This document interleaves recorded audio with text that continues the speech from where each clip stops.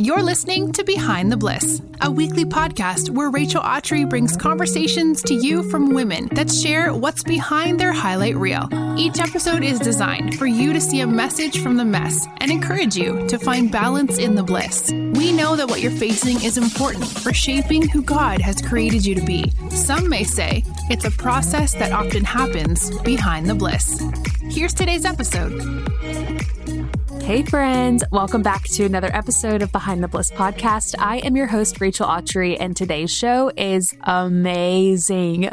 I left with so many good tangible tips on how to navigate my difficult relationships that I have in my life that honestly, I think everyone has some sort of difficult relationship in their life. Maybe it's your neighbor, maybe it's a sibling, maybe it's an in-law or a coworker or whatever.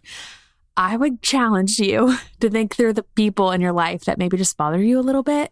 Maybe you resent them a little bit, which sounds awful, like for sure, as it's coming out of my mouth. I'm like, I would never resent someone or despise going to work with somebody. But unfortunately, that is what happens when humans live with humans.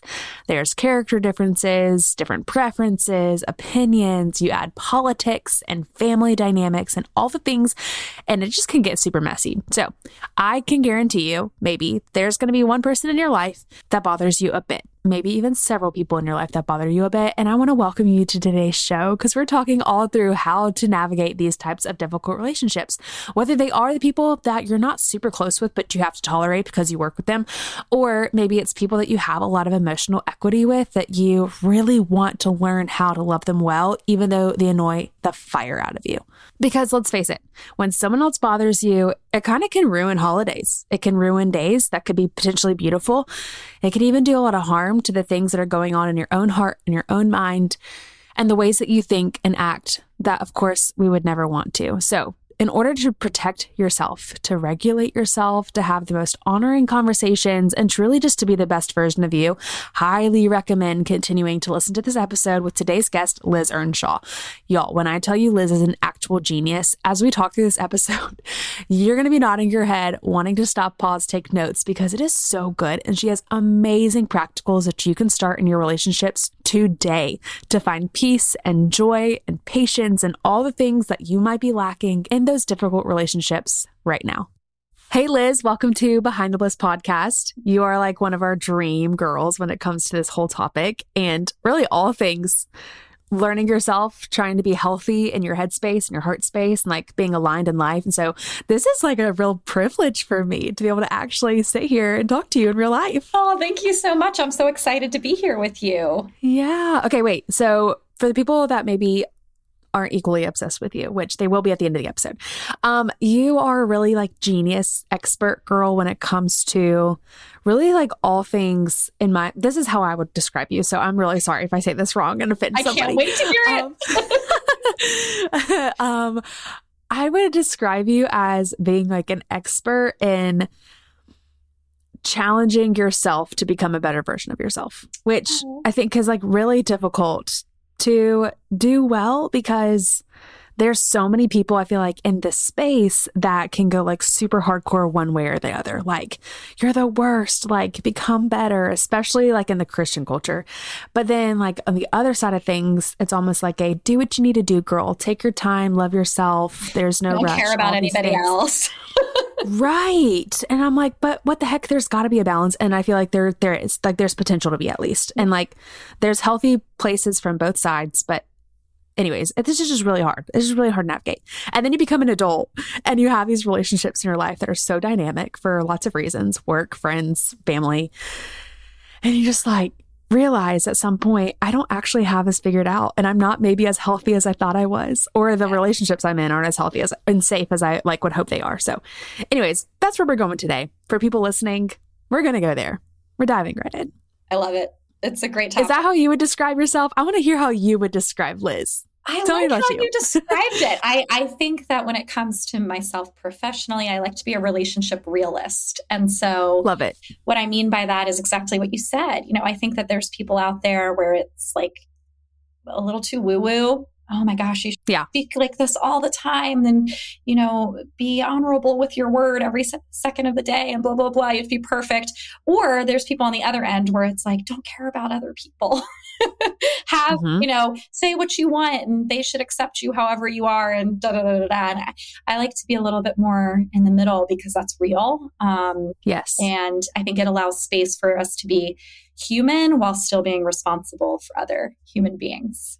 So good. Like human, but responsible for other humans. Yes. I love that. We can be both. Because I think that's right. Like we can be both. And I think that when you're not your best version of yourself, it totally reflects on the things you do, the people that you love, the way you're able to love them. And so this is not as selfish of a concept as people think as far as like trying to get healthy within yourself. It's not. Or like, I think people look at this as maybe more selfish than it should be. But it's needed and necessary. I think that's because of what you were saying, which is that a lot of the advice we get is on one end of the spectrum or the other. And so when people are thinking about changing their dynamics, all they've seen out there is, well, if I'm not going to do it this way, I'm going to have to do it in this complete other direction. And that feels overwhelming. And sometimes it doesn't like fit with who people are within their personality type. So yeah, it's kind of scary sometimes. It is. So I want to just preface this for people listening. If this is your first episode in a while, hey, welcome. We are going through a really fun series this summer. It's all about awkward, taboo type topics. And so this one that I'm excited to just dive into and discover today is navigating difficult relationships, which I would challenge that I think everyone's got some kind of tricky relationship in their life, whether it's your in-laws or even like someone in your own biological family or somebody in your nuclear non-biological family. Like if you've stepped into something else, like I think work relationships, ex relationships. Oh my gosh, there's like so many things that can add. So neighbors, good one. Yeah. So I feel like anyone can really relate to this or glean something from this. And so I'm so excited to just go there. I want to ask you this one big question though first. How can someone realize or take a pause type moment and think like, maybe this relationship isn't what I thought it was going to be, or like my expectations for this relationship aren't like, let's go with the neighbors. Like you move in, they didn't bring you the cookies. And in fact, they're trying to sue you because something's on their property line, like that kind of tricky thing. Sadly, that's an extreme. Very real example, sadly. Yes, sadly, but it's like so real. I mean, it's a potential. Or it's like, those neighbors that you share a wall with that are so loud and listen to Parks and Rec like on extreme blast and you like cannot do the theme song anymore. We've had one of those. Like I just think that there's a way to approach things respectfully, to honor yourself, to become another, like I was saying earlier, the best version of yourself. But I want to hear from you. Let's say someone is in a tricky situation right now. Like what foundation grounds would you set for them? Well, first of all, if you're in a tricky situation and maybe you're the type of person who kind of sweeps that under the rug because you want to think that you can just like get over things or that, maybe it shouldn't bother me that my neighbor's loud or whatever it is. One way you can tell that it's starting to become problematic is if you're feeling resentment and if you're gossiping about the person a lot. So if those two things are happening, then we know that something needs to change here because while gossip can be really cathartic and helpful for a moment, if you're just continuing to have to talk about this person all of the time to everybody, then what it means is that you're not dealing with it in a way that's going to change anything for you. And so if you notice that those two things are happening, let's say that you're constantly rolling your eyes at your neighbor, or you're telling everybody that will listen how much you hate your coworker, there's something that's going to have to change in how you're navigating that situation, because we can't change other people, right? You're not necessarily going to be able to make your coworker behave differently or your neighbor behave differently. But what you can do is you can figure out how to work within that relationship, especially if it's a relationship you have to be in. I'm thinking about the coworker relationship and the neighbor and maybe an in-law or something like that, where you can't say, I don't want to be friends with you anymore and I don't have to see you. Something's going to have to change because you can't live with all that resentment inside you. That's like poison, right? And so if anybody's listening, I just want you to think about your relationships. And I want you to think like, are there people that I feel resentful of? And because of that resentment, I'm gossiping about them a lot instead of dealing with them directly. So that would be the first thing I would say to do. That's a good sign. That's a good indicator of like how you feel. Because I think a lot of times I try to convince myself like I can tolerate them. Like I'm fine. Like I'll be fine. And then when you get in those moments, you truly become a different person no matter how much work behind the scenes you've done. And then that's a good teller.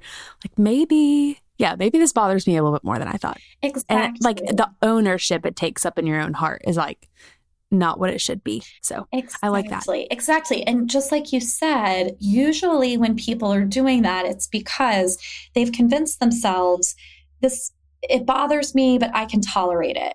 I'm somebody who's able to be uncomfortable. I can deal with discomfort.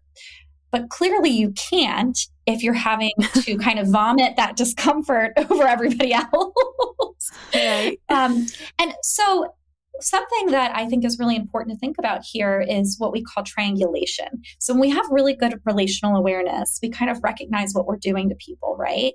And if we're having this resentment or this frustration with somebody, what starts to happen if we don't deal with it directly is we start to do something called triangulation, where we bring other people into the situation so that we can discharge that negative energy. That negative energy needs to come out. So it comes out to a friend or it comes out to our, let's say we don't like our in-law.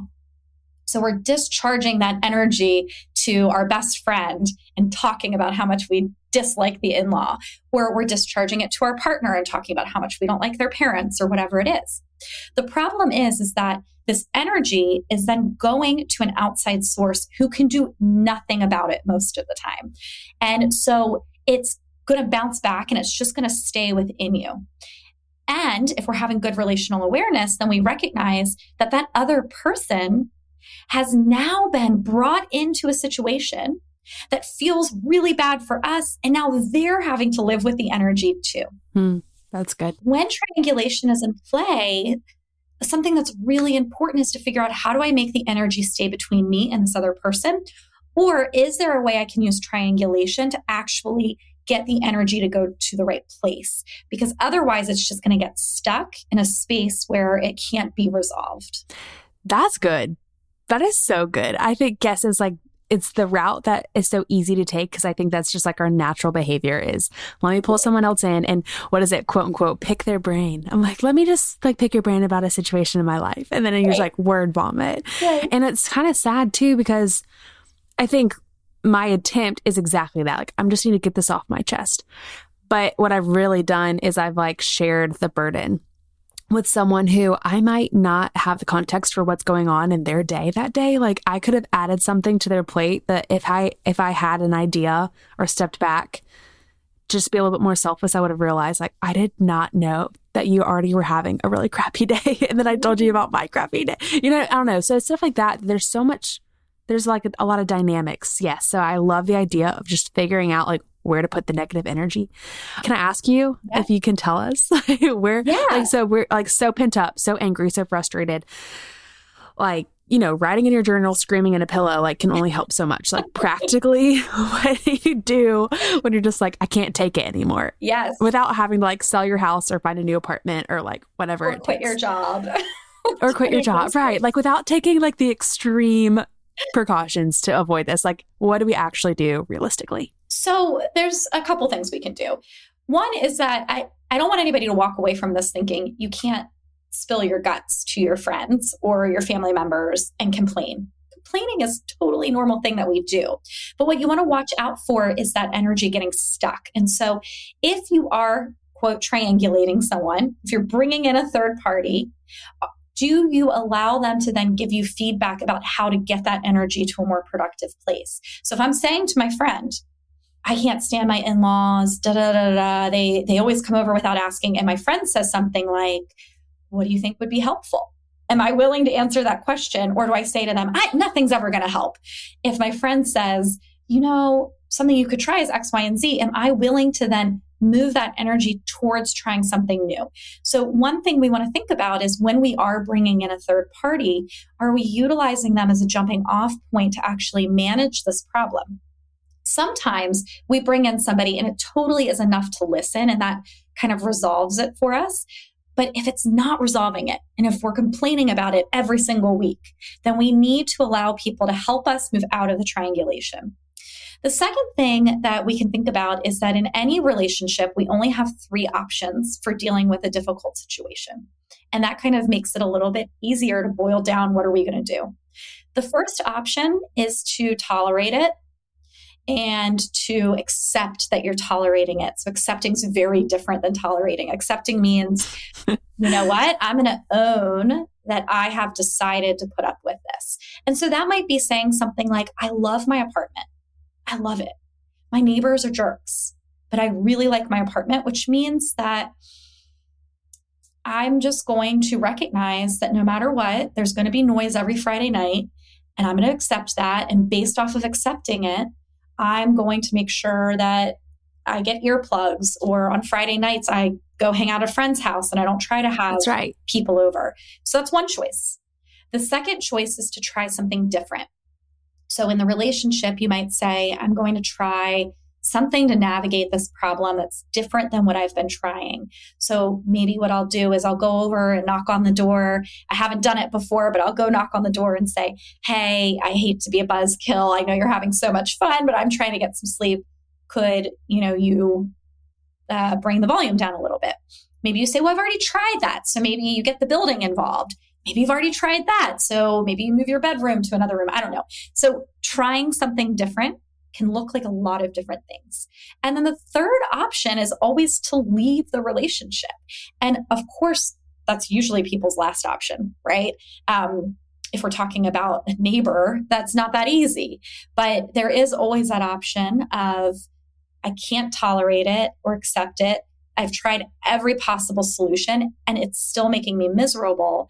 And because of that, I'm going to have to find a way then to remove myself, because I can't wait for other people to remove themselves for me. And so that's your third option. So you have to kind of think, which of these options do I want to take? Which direction do I want to take with this dilemma? Right. And I think this too applies 2 different ways, because you have the people in your life, like coworkers, neighbors, that maybe you're not like emotionally intimate with. Like there's not a lot of relational equity there, like family members or like really good friendships. But then you do have the family members and the good friendships, and you're like, okay, I have tolerated or I've tried something new, but she's still my sister. So like, what the heck? Or like she's, she's still my mom, she's still my friend, or he is still my brother. Like you fill in your own blank if you're listening. But I think that's the tricky part of figuring out, I can't pick a new person like this. Yeah, what do I do? Is that where boundaries and trying to almost prep yourself for situations and all that come in? I would love for you to share, because I do think there's a lot of those people listening that are like, it's my in-law, or it is, and they come to this episode with that person in their mind, Yes. So when there's that emotional equity, it's different, but you still only have the 3 choices. So nothing changes there. You can say, sorry, kids. Sorry. You still only have the 3 choices. But let me tell you, I wish there was a magic pill. I always tell my clients, I wish there was a magic pill we could like put in their drink and suddenly they would stop being such a pain in the butt. But they're pleasant. Yeah. So I'm like, great invention out there one day. I'll see that on Shark Tank in a few years. Yes. So, but the way that would look, and there's actually 2 examples I want to give. One where it's your own family or your own friend, and one where it's your partner's friends or family. There's 2 different ways of dealing with that. Still the same 3 choices. So if it's your own family, you can say, let's use the example of, let's say you have a brother who every time you go to a holiday, they're drunk and it ruins the holiday. And so you have to say to yourself, I have 3 choices for navigating my relationship with my brother. One is that I accept that this is how my brother is. I've brought it up to my brother a million times. They still get drunk. My parents have brought it up that, this is how they are right now. They're not going to change. So in accepting that, then I get to make I'm not going to fight with it anymore. I'm no longer going to try to influence it. I'm no longer going to go into the holiday with a different expectation. I'm actually going to practice settling with the reality that my brother's probably going to be drunk. Well, if I accept that, then what does that mean about how I have to go into those situations? By accepting it, It might mean I'm not going to go to Christmas because I don't like it. My brother always yells at me. It might mean I'm going to go to Christmas, but because I accept that they're going to get drunk, I'm only going to stay for 2 hours because I know by 9 p.m. it's a disaster. So accepting it then gives you options for how you're just going to take care of yourself, because it means you're no longer wrangling with how to change the person. Yes. Now, the other option is saying, I don't want to accept it. And I actually do think there's wiggle room. And let me see if we can try something different. And that might look like saying to your brother, I'm really concerned about your drinking. And can we work together so that we can try to figure this out? It really sucks when, I know you don't like it either. It sucks when Christmas gets ruined. And maybe next year, what we could try is let's not have any alcohol at Christmas. What do you think about that? And then maybe that person says, yeah, let's try it. And that might change the relationship. Maybe you say, let's go to family therapy. Maybe you say, hey, would you be open to me going to a first counseling session with you? And we could kind of see what's going on. That's what it looks like to have that second path. The third path is always an option. It's the option that I recommend the least, because emotional cutoff is often the same as enmeshment. It comes from just as a reactive place. It's just as reactive to be taking care of someone too much as it is to say, F you, I don't want to be connected anymore. Right. And then there's grief attached to it because you're losing someone in your life. Yes. There's so much attached to that. Of course, last option. I totally get that. But sometimes, and for anybody listening, if you've had to do it, sometimes it is the option, right? Like if every time you're around your sibling, they're really mean to you or abusive and you've tried things, then you might have to say, I'm going to grieve this, but the relationship can't continue. There's also grief in the acceptance choice.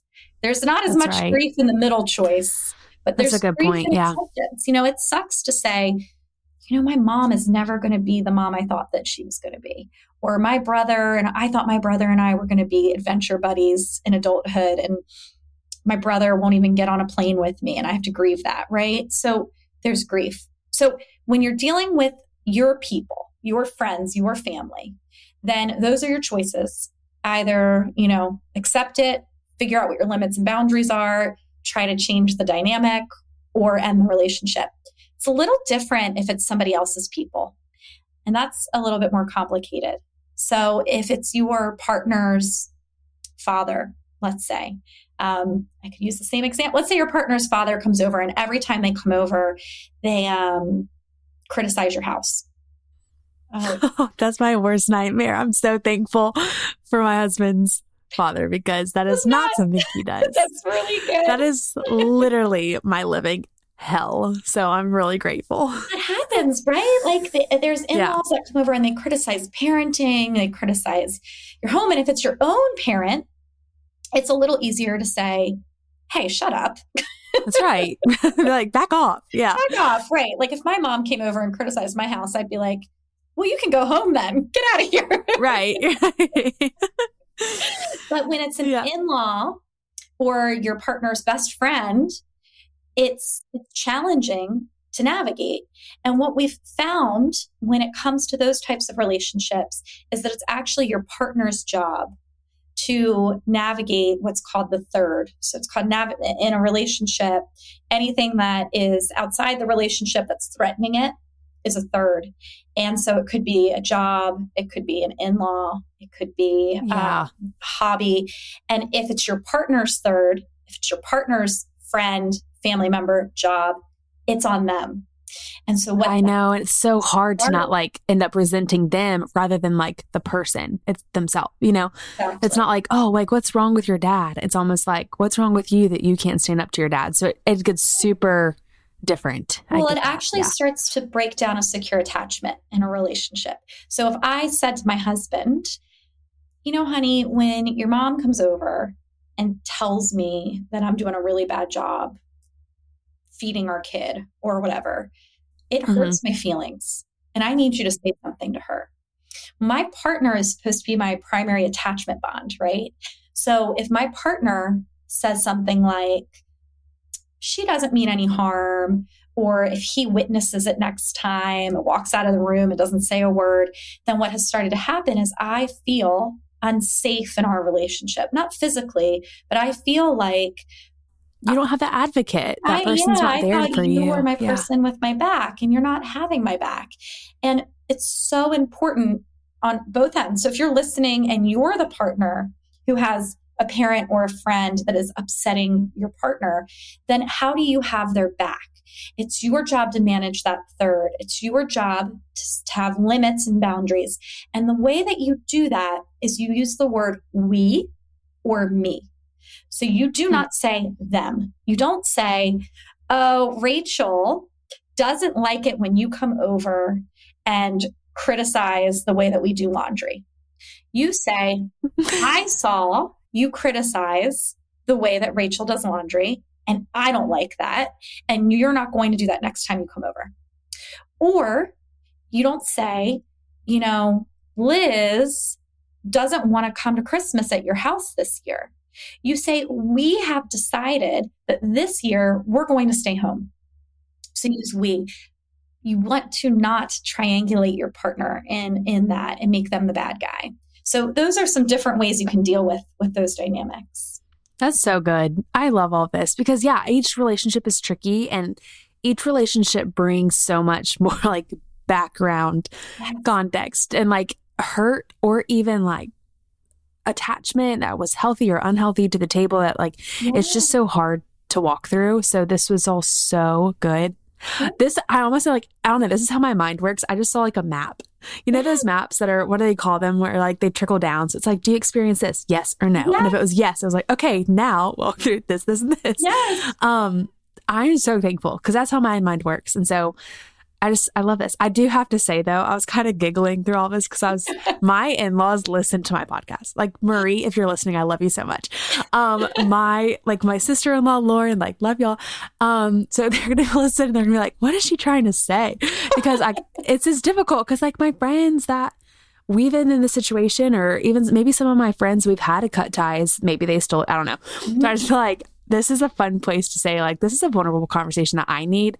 And I'm so grateful. And we're all in the same boat. We are all stepping to this playing field with a difficult relationship in our life. So I wanted to like set that tone in people's head. There's nothing wrong with you if you are experiencing a relationship that looks different than you had hoped. Because I think that I had to deal with a lot of the shame. Mm-hmm. That's like, man, like, and the grief we talked about, like, oh, I hate that this doesn't look like what I thought it was going to look like at this point in my life. Because I had dreams about having that friend or that sister or whatever. And I don't, you know, so it's just interesting. Yeah. And everybody experiences that. Like there's nobody that hasn't experienced that. And I think sometimes, or most of the time, what we end up doing is we end up accepting when we are able to come to terms with, well, it's not totally fair that I'm actually trying to make this person fit my dream.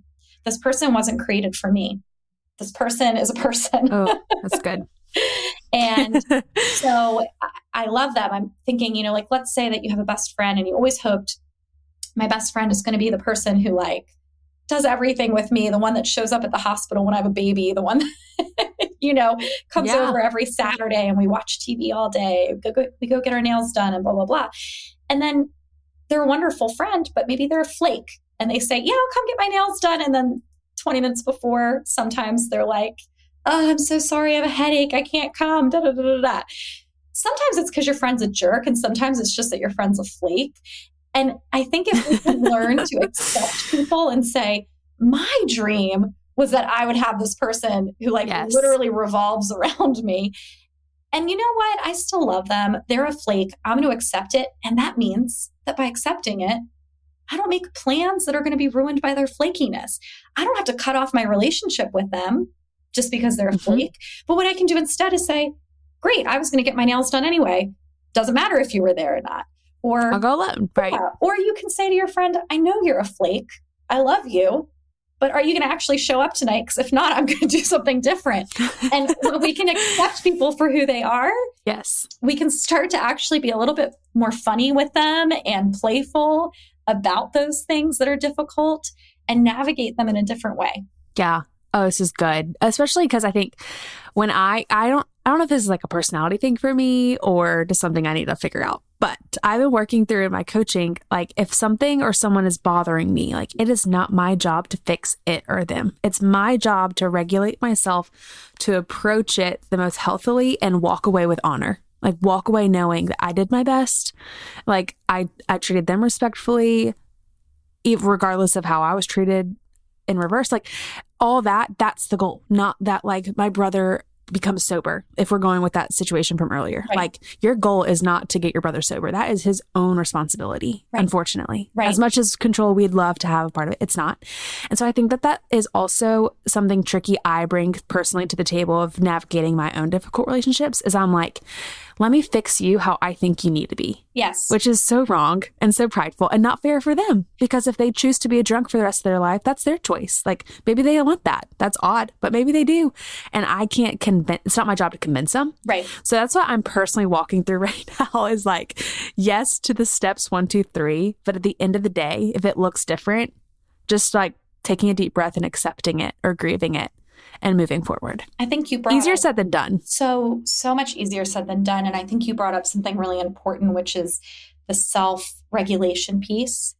And I think people feel a lot of shame around that too. Like they might listen to this and think, okay, I can handle this situation. Like I'm just gonna, next time I got this. Yeah. Next time my friend says something in public that really kind of makes me angry, and I'm just going to accept that's who they are. I'm going to roll my eyes and walk away or whatever. I've got it. But then you get there and you feel activated by it and you yell at your friend or you stomp out or whatever. And then I think there's a lot of shame because there's this idea of, well, I knew what I was supposed to do and I didn't do it. What's wrong with me? And I'm glad that you brought up the emotional regulation part because a lot of this is not cognitive. As human beings, we wish everything had to do with our brain power. We wish that we were able to say, oh, well, I read a book and it told me if I say these words that I'm going to suddenly like turn my relationships around. Yeah.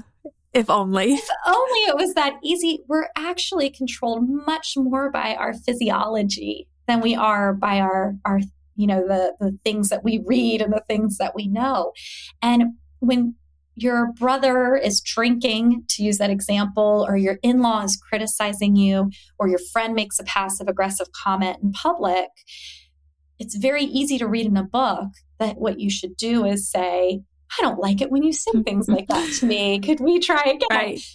Your body will actually likely have a threatened reaction.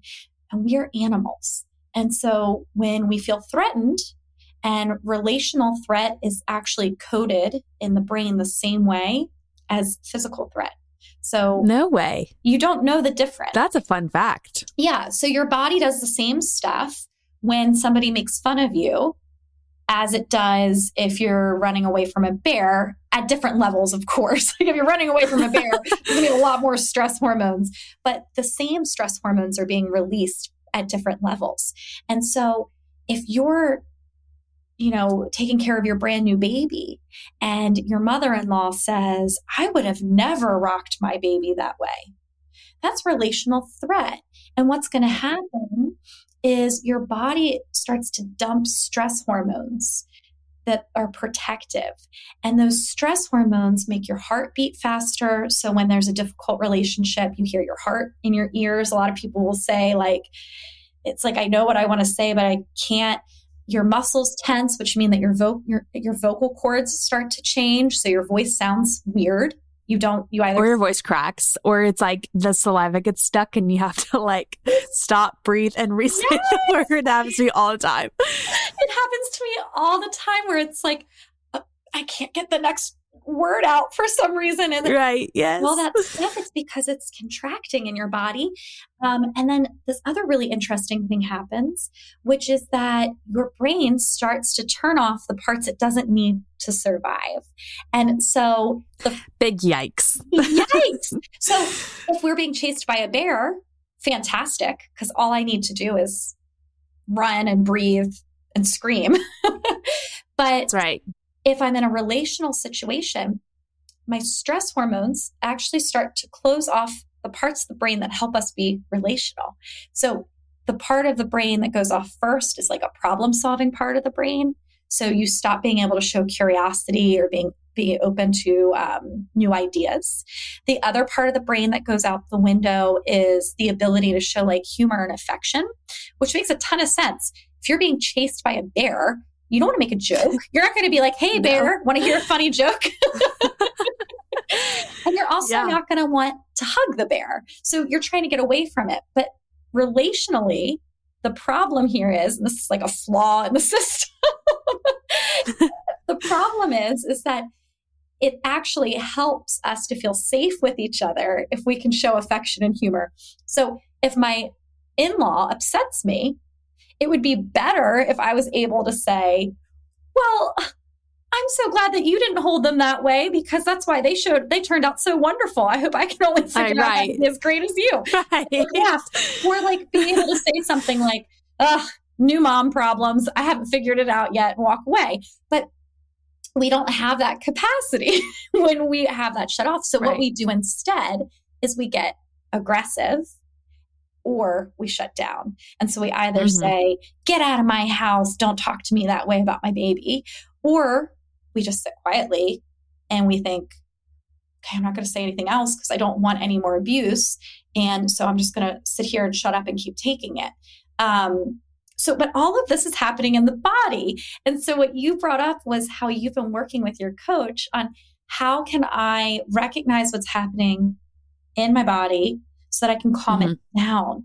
What are the signals? You gave an example, like if I can't get words out and I notice I'm choking on my own saliva, that means I need literally that's me. Yep. Yeah, I do too. I was talking to, I had an interview earlier this year about something important, like really, it was like very high stakes. I was being grilled and I actually could not get words out. I've never experienced it to that capacity, but it was like worst.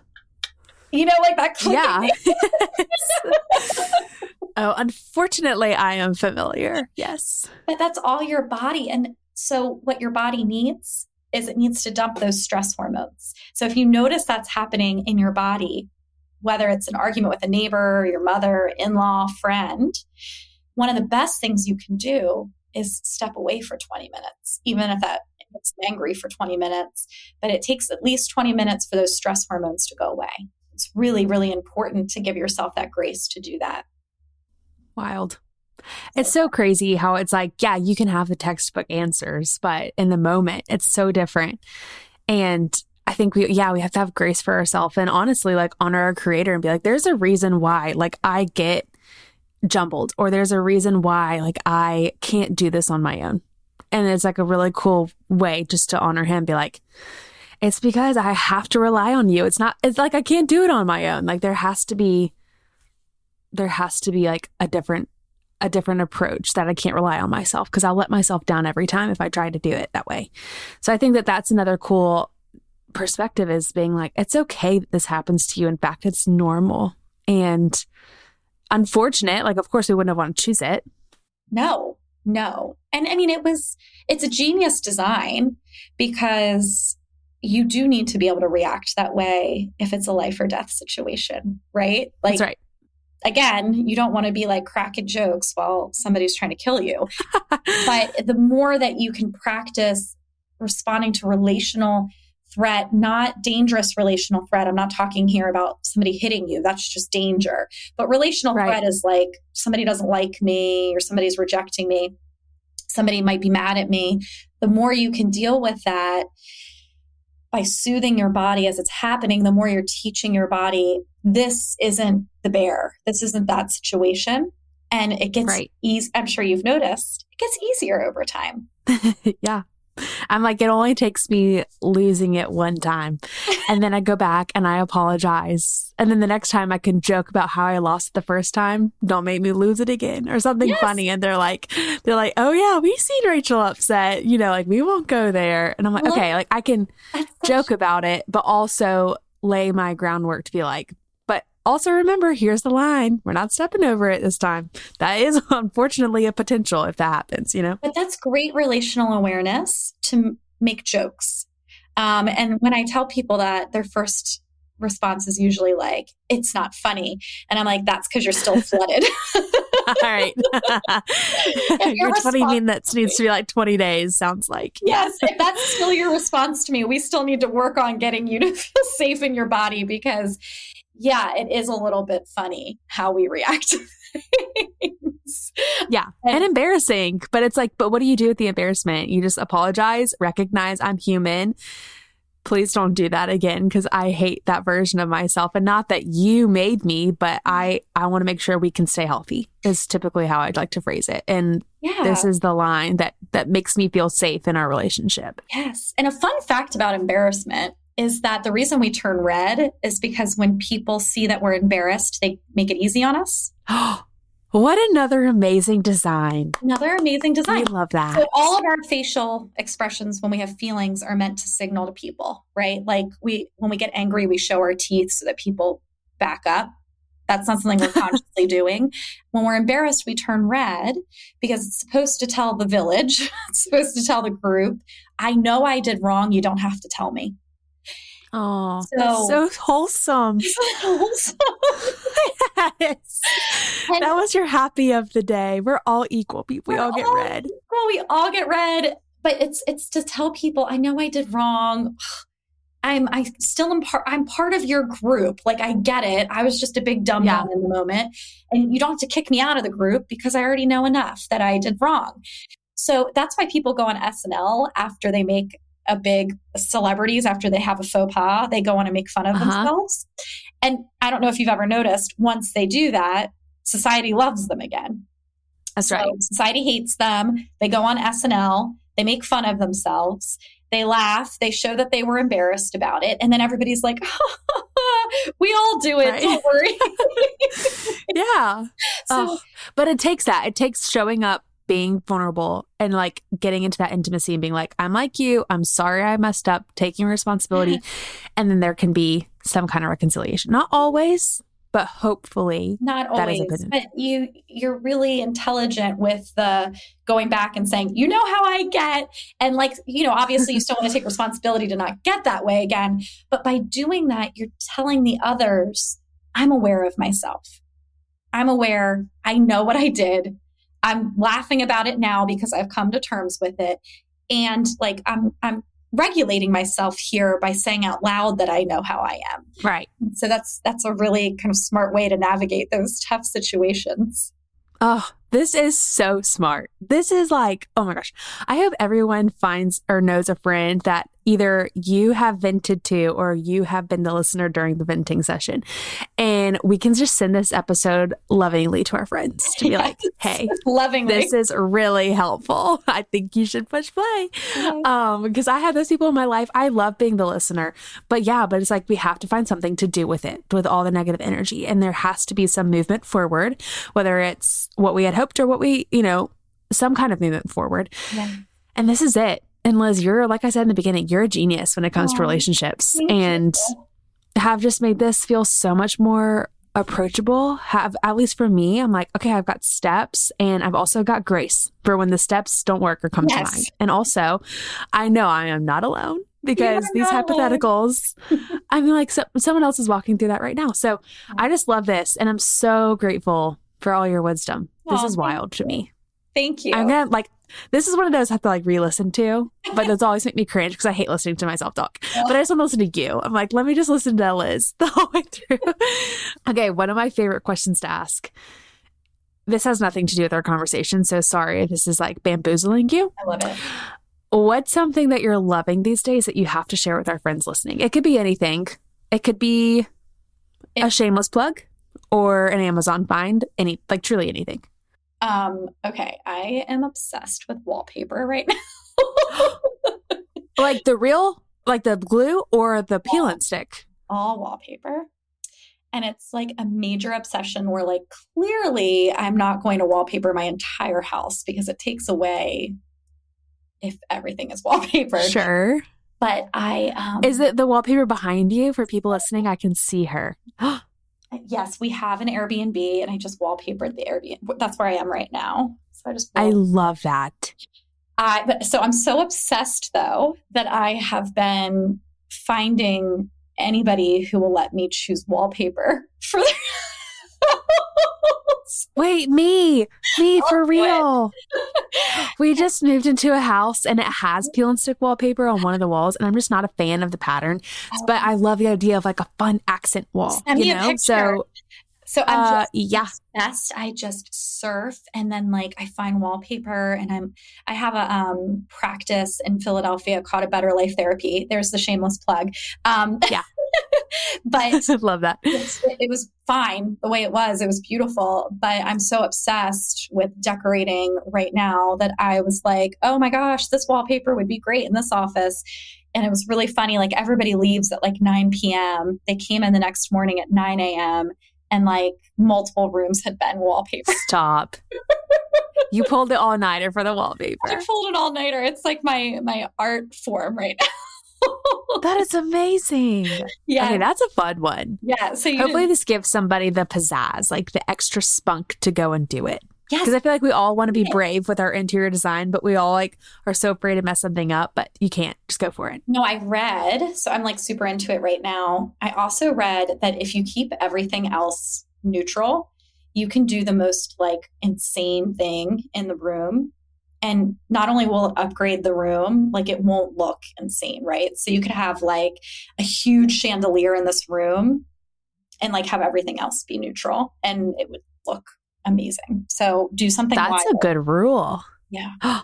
One wild thing. One wild. Or many. I mean, I kind of like many wild things, but. Yes. Amazing. Okay. Also tell us all about A Better Life, our wellness, all the fun things that you are so people can find you online and keep up with you now that they are equally as obsessed. Yes. So as you heard, I'm obsessed with relationships. So I am the co-founder of a company called Ours, and you can find us on withours.com, and it's Ours, OURS, as in a relationship. And we offer modern premarital counseling. So it's a really fun way to get prepared for getting married, whether you're engaged or just dating, honestly. We make it fun and not scary. So it's lots of games, and surprises, and lots of fun stuff. Amazing. And then I also own a practice that's in Delaware, Pennsylvania, Maryland, New York, and New Jersey.